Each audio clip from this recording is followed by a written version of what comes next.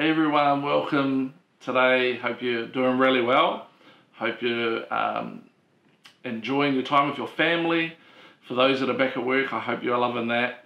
And I've just been thinking this week, I don't know about you, but I've been feeling a little bit guilty.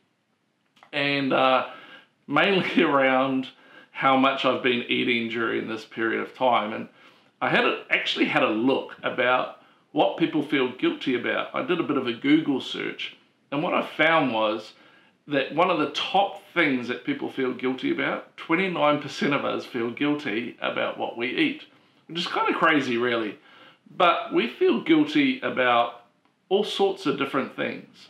Some of us feel guilty as mums, we've got that Pinterest friend who's perfect, They post all their shots on Instagram. They're the perfect bakers, the perfect cooks. They have all these great ideas and do these wonderful family things. And when they turn up to somebody's house for dinner, with your friends, they always bring baking or they always bring this. And you turn up and you forget the baking and forget to bring something else and forget your kid. And you kind of feel guilty that you're not the kind of mum that your Pinterest friend is. Or maybe you have spiritual guilt. I don't pray enough, I don't read my Bible enough, I don't serve enough, I'm not giving enough, I'm not doing enough, I'm not good enough at being a dad and leading our home and being all those sorts of things. And so we have guilt in all different areas of our lives. Some of us we have guilt because we love Jesus and we're following him, but we just don't seem to be able to break some of the addictions that we have. We have guilt about all sorts of things. Spiritual guilt, guilt about because we compare ourselves to others. So what do we do? How do we behave, or what do we do when we feel guilty about God? When we feel guilty before God, what do we do? I want to share with you a story of Jesus' crucifixion on the cross and with the two criminals that were with him. And I want to pull some stuff out of there to show you that you don't need to feel guilty, that you don't need to feel that way about your life. And it starts in Luke 23, verse 32 to 33. And it says, 2 other men, both criminals, were also led out with him, that is Jesus, to be executed. When they came to the place called the Skull, they crucified Jesus there, along with the criminals, one on his right hand and one on his left hand. To be executed by crucifixion was one of the most painful and brutal ways to ever be killed. In fact, not only was it a painful and brutal way to be killed physically, but it was also a spiritually shameful way for you to die on the cross. Physically, it was excruciating pain. In fact, the word excruciating comes derived from the word that means a pain like being crucified. The word excruciating actually comes from the word crucifixion. And it was shameful because they would strip you down to barely no clothes. They would strip you down to be naked, to humiliate you, as well as the painful thing that you go through. And so the scripture also says that it's shameful or cursed is anyone who hangs on a tree. This was implying that dying on the cross was a very shameful thing to happen to you. Not only was it physically painful, but it was personally shameful and spiritually shameful as well. What they would do in crucifying someone, the first thing that they would do, the Roman soldiers would get the cat of nine tails. It was a whip. And in that whip was woven into it glass and nails and all sorts of things. And you would get 39 lashes across your back. And what would happen, that the glass and the nail and the bits and pieces that they put in would rip into your skin. And as they pulled the whip back, it would tear open your body to the point that it would expose your inner organs. Once they had done that, and once you had recovered physically as much as you could from the whipping, because in some cases you would lose so much blood that the person would go unconscious, they would wake you up and then they would get you after that to carry the very cross that you're going to be crucified on.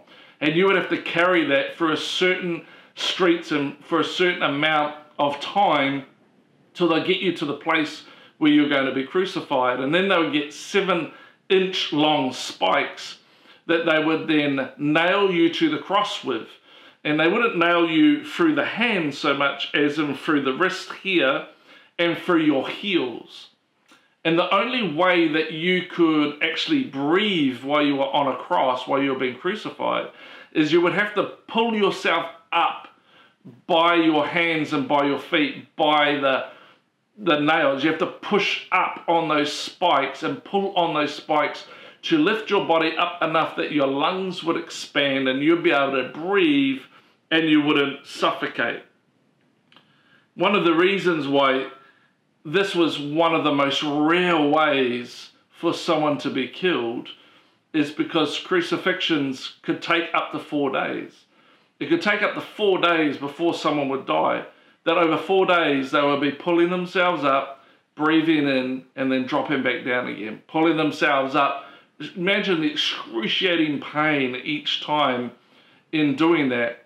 So it would take up to 4 days to die. And the problem with that is this, is that you would have to pay for the hireage of Roman soldiers to watch over the crucifixion for those 4 days.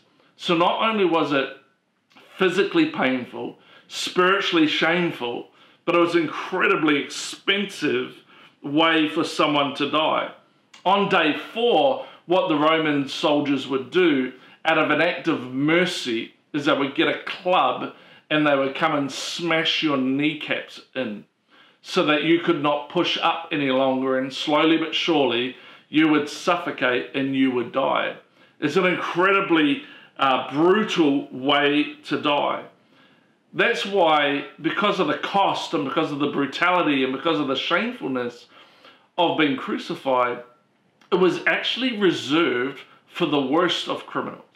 It was actually reserved for the worst of the worst. It was reserved for those who broke significant crimes. We're not talking about shoplifting here. We're talking about people that have done significant crimes.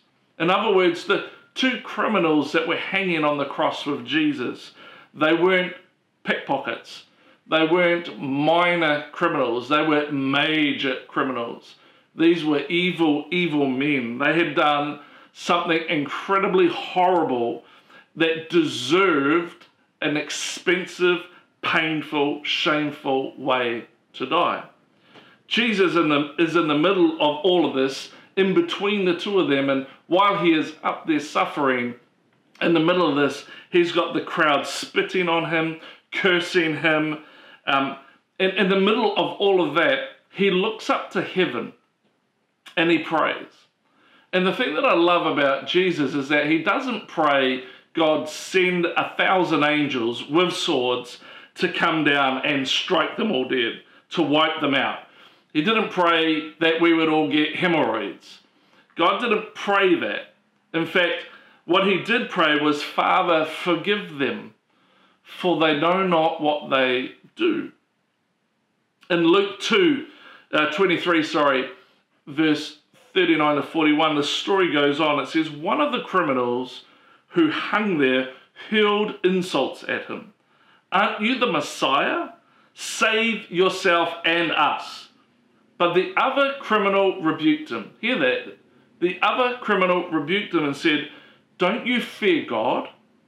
He said, since you are under the same sentence. And listen to what he says in verse 41. We are punished justly, for we are getting what our deeds deserve.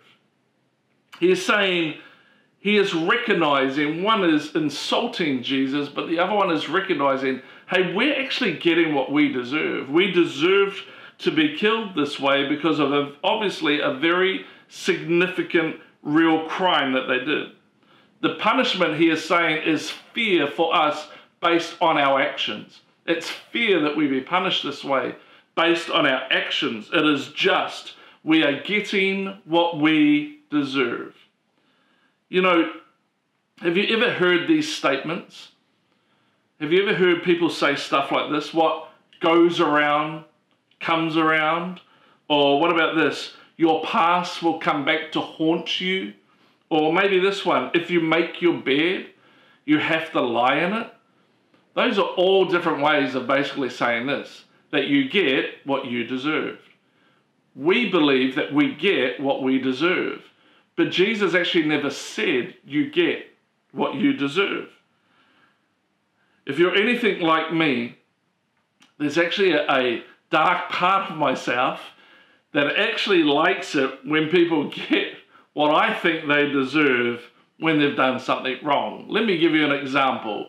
If I'm driving along and some guy speeds past me on the open road, if I'm traveling somewhere to see my parents in Wanganui, for example, and a person goes flying past me, speeding, acting like they're the king of the road, and a little bit further down the track I see them pulled over by a police officer getting a ticket, there's a part of me on the inside that says, well, yeah, get what you deserve. You shouldn't have been speeding in the same place. You think you own the road, you are getting what you deserve. There's a sick part of me at times that actually enjoys it or likes it when somebody gets what they deserve. However, that same part of me doesn't like it when I get what I deserve. I don't want to get what I deserve. I want others to get what they deserve. But Jesus never said that you get what you deserve. You see, the second criminal was saying this. He's saying, we are punished justly. We are getting what we deserve because our deeds, our actions, our behaviors deserve it. But when he looks at Jesus and he sees what Jesus had done, he said he's done nothing wrong. He's not getting what he deserved. He doesn't deserve to be treated the way that we're being treated. We do because of what we've done. He goes on to say this in verse 41. It says, we are punished justly, for we are getting what our deeds deserve. But this man has done nothing wrong. Then he said, Jesus, remember me when you come into your kingdom. Here he is dying on the cross, being punished, this criminal, for what he deserves because of his actions. He knows that Jesus is dying the same death, the same painful, the same shameful death. But he's saying, he doesn't deserve this. I deserve this, but he doesn't deserve this. And he says, remember me when you enter into your kingdom. I love Jesus' response to this man, because Jesus doesn't say, no, I'm sorry, but you won't be joining me in my kingdom. You had your chance, but you blew it. You had your opportunity to follow me, but you blew it. I know how you lived your life. I've seen how you lived your life. And to be honest with you, there's just some stuff I can't forgive. There's just some things that, I'm sorry, are just too bad. And the way that you live, friend, was so awful that, no, you're not joining me in the kingdom because you are getting what you deserve. Jesus didn't say anything like that to the man. Let me tell you what he did say to the man. He said to him, you're a criminal that can't do anything right now to make anything right. You are a person that cannot do a single thing right now to get yourself right with God. He said, you're not a person that can do a single thing to fix everything that you've ever done. Your hands are spiked to a tree. You're done. This man could not overturn a new leaf. This man could not go to church. He could not serve in church. He could not do an offering. He could not do anything. He can't do a thing. He couldn't even lift his hands to worship God. There's not a single thing that this man could do in this moment that would earn him right standing with God. And Jesus looked at this guilty, sinful, repentant man, and let me tell you what Jesus did say. Jesus said, I tell you today, this day, you will be with me in paradise. What is he saying? He's saying, this day your sins are forgiven you. Even though you can't earn it, even though there's nothing that you can do to deserve it, I will show you grace, and you will be with me today in paradise. And you might be sitting here going, oh, hold on a minute, like some other people, and saying, he didn't deserve that. Wait a second. He didn't deserve that. Let me tell you what Ephesians 2 says about you and I. In verse 3 to 5, it says, like the rest, we were by nature deserving of wrath. We were deserving of punishment. But because of his great love, God, who is rich in mercy, made us alive in Christ, even when we were dead in our transgressions. You see, Jesus didn't come to make bad people good. Jesus came to make dead people alive. Jesus did not come to make bad people good, but he came to make dead people alive. He says, you made us alive in Christ when we were dead in our sins and our transgressions. He goes on and says this in verse 8 and 9 of Ephesians 2. For it is by grace you have been saved through faith. It is not from yourselves, it is a gift from God, not by works that anyone could boast. See, Jesus doesn't just save people from their sin. Jesus makes dead people alive again. Jesus makes dead people alive again. Imagine for a moment what it would be like for this undeserving criminal to hear these words, to hear that he is forgiven, that your sins are not being held against you. Could you imagine if the Roman soldiers heard this and they thought, oh, wow, this guy, we should let him go. What if they took him down off the cross and let him go, this criminal, this guilty guy, and let him off the cross? Here's the thing. He would still have his horrible wounds, but listen, his wounds would heal. He would recover, and there would be years added to the man's life. But let me ask you this question. If they took him down and let him go because of what Jesus just did, how would that man respond for the rest of his life? I want to suggest to you that that man would be completely and totally devoted to Jesus. After someone else died for you so that he could live, you would be completely and totally devoted to it. You give your whole entire life to that person. If in that moment they had taken him off the cross because Jesus said, your sins are forgiven you, he would live his life completely and totally for Jesus. And man, I just feel that right now in this moment, and I'm sure that you feel it right now where you are in that moment, that every day, there wouldn't be a day that you would go without thinking about what that innocent man had done for him that day. His life will be fully devoted, completely given to the one who gave it all to him. By his grace, he would understand that I am saved. And if I feel that, and if I sense that, and if you feel it and you sense it, it's because his story is like our story. That we were undeserving and unworthy and guilty. And that the innocent one, Jesus, the Son of God, the Lamb of God who was slain for the sins of the world. And if we live passionately for him, it's because every day we are completely and totally aware that, friend, we don't get what we deserve. God does not give us what we deserve. In Psalm 103, it puts it this way, Lord, you're so kind and tender-hearted to those who don't deserve it, and so patient with people who fail you. Your love is like a flooding river, overflowing its banks with kindness. You don't look at us to find our faults just so that you can hold a grudge against us. No. Far from the sunrise to the sunset, that's how far you have removed our guilt from us. Another version puts it this way, as far as the east is from the west, you have removed our sins from us. And the east and the west never ever meet. As far as the sunrise is from the sunset, so you have removed our guilt, our sin, our transgressions from us. I want to tell you, God doesn't give us what we deserve. God is a good God, and he has removed our sins from us. Here's the question that I have for you, is how many people were hanging on the cross that day. That's right, 3. Jesus and 2 criminals. Now, I never really thought about this before, but why is it so significant that there was 3 people that day?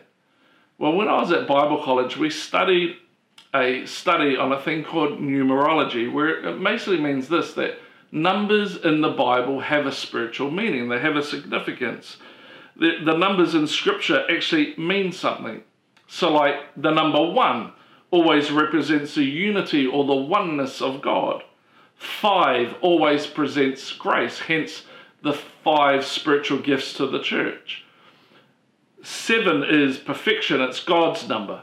It's the number of God, it's perfection. 8 represents new beginnings. 40 represents trials, hence why Jesus fasted for 40 days. The Israelites were in the desert for 40 years. All the numbers represent something for Scripture. It means something. The number 6 is the number of man, hence why 666 is the number of the enemy. So all these numbers represent and they mean something. So the number 3 means this. It means completeness. It means wholeness. It literally means it is completed. It's fully done. There's the wholeness to what this thing is. There's no gaps in it. The whole work of whatever it is that can be done has been done. The number 3 means wholeness. It means completeness. Hence why God is the Father, the Son, and the Holy Spirit, 3 in 1. Jesus was described as the one who was and is to come. Jesus was described as the way, the truth, and the life. The angels in heaven cry out around the throne room of God, holy, holy, holy is the Lord God Almighty. 3, when he was born, 3 wise men came to see him and they brought 3 gifts. Jesus raised 3 people from the dead during his ministry. Jairus' daughter, the widow's son, and of course Lazarus. Jesus' ministry was for 3 years. That Jesus prayed 3 times in the Garden of Gethsemane before he went to the cross. There were 3 men hanging on the cross, and above Jesus was a sign that said, King of the Jews, written in 3 different languages, Hebrew, Greek, and Italian.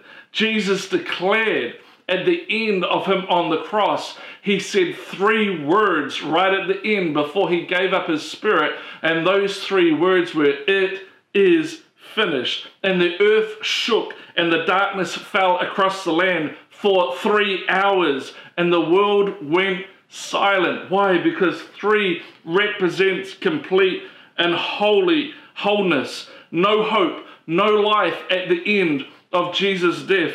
Day 1, nothing happened. Day 2, nothing happened. But on the 3rd day, when the woman went to the tomb, the stone was not there. The stone had been rolled away. Why? Because the work that God sent Jesus to do had been completed. It was perfect. It was whole. It was done. It was over. It is finished, he declared. The perfect work of forgiveness of sins has been displayed by the love of God in the death and the resurrection of Jesus Christ. It is because of that.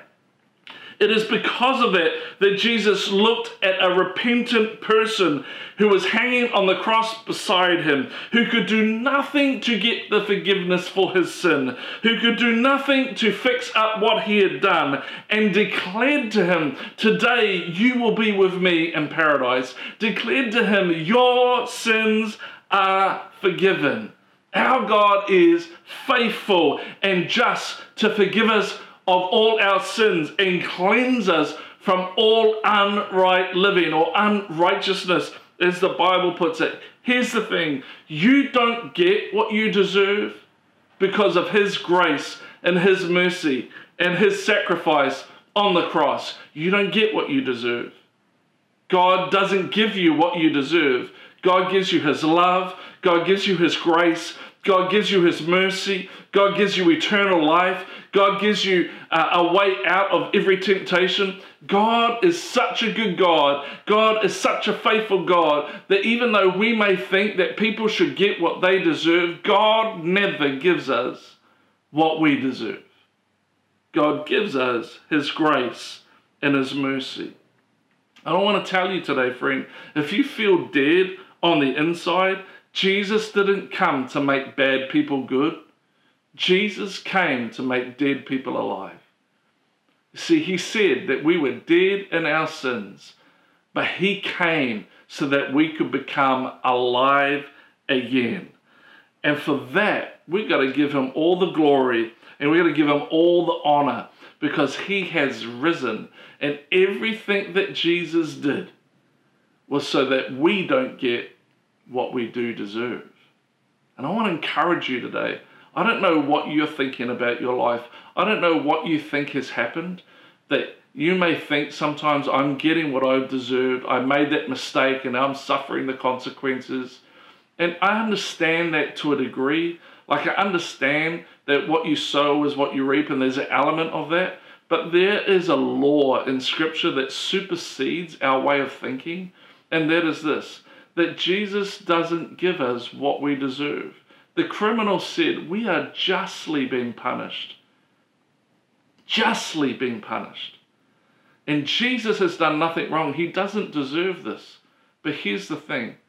Jesus took what we deserved so that we can have what we don't deserve, which is his favor and his goodness and his grace and his mercy and his love and his kindness. And I don't know about you, but I'm so glad that I don't get what I deserve, but he has given me life and life more abundantly.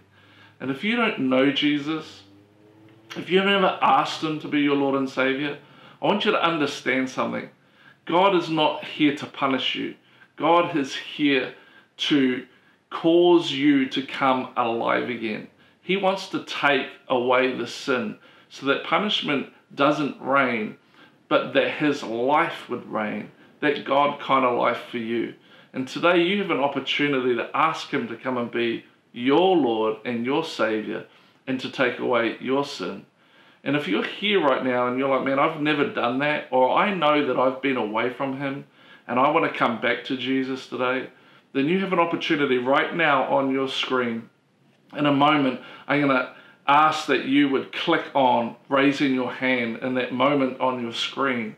And as you click on that, that's your way of saying, you know what, I want to receive Jesus as my Lord and Savior. I want to get my life back on track with him. You know, God hasn't come to give you what you deserve. He's come to give you what you don't deserve, which is his love and his grace and his mercy. And the way that we get that is just by repenting of what we've done. And so if that's you right now in this moment, why don't you click right now on raise your hand? Thank you so much for those that have done that. You've still got a chance to click on that. And I encourage you to do that right now.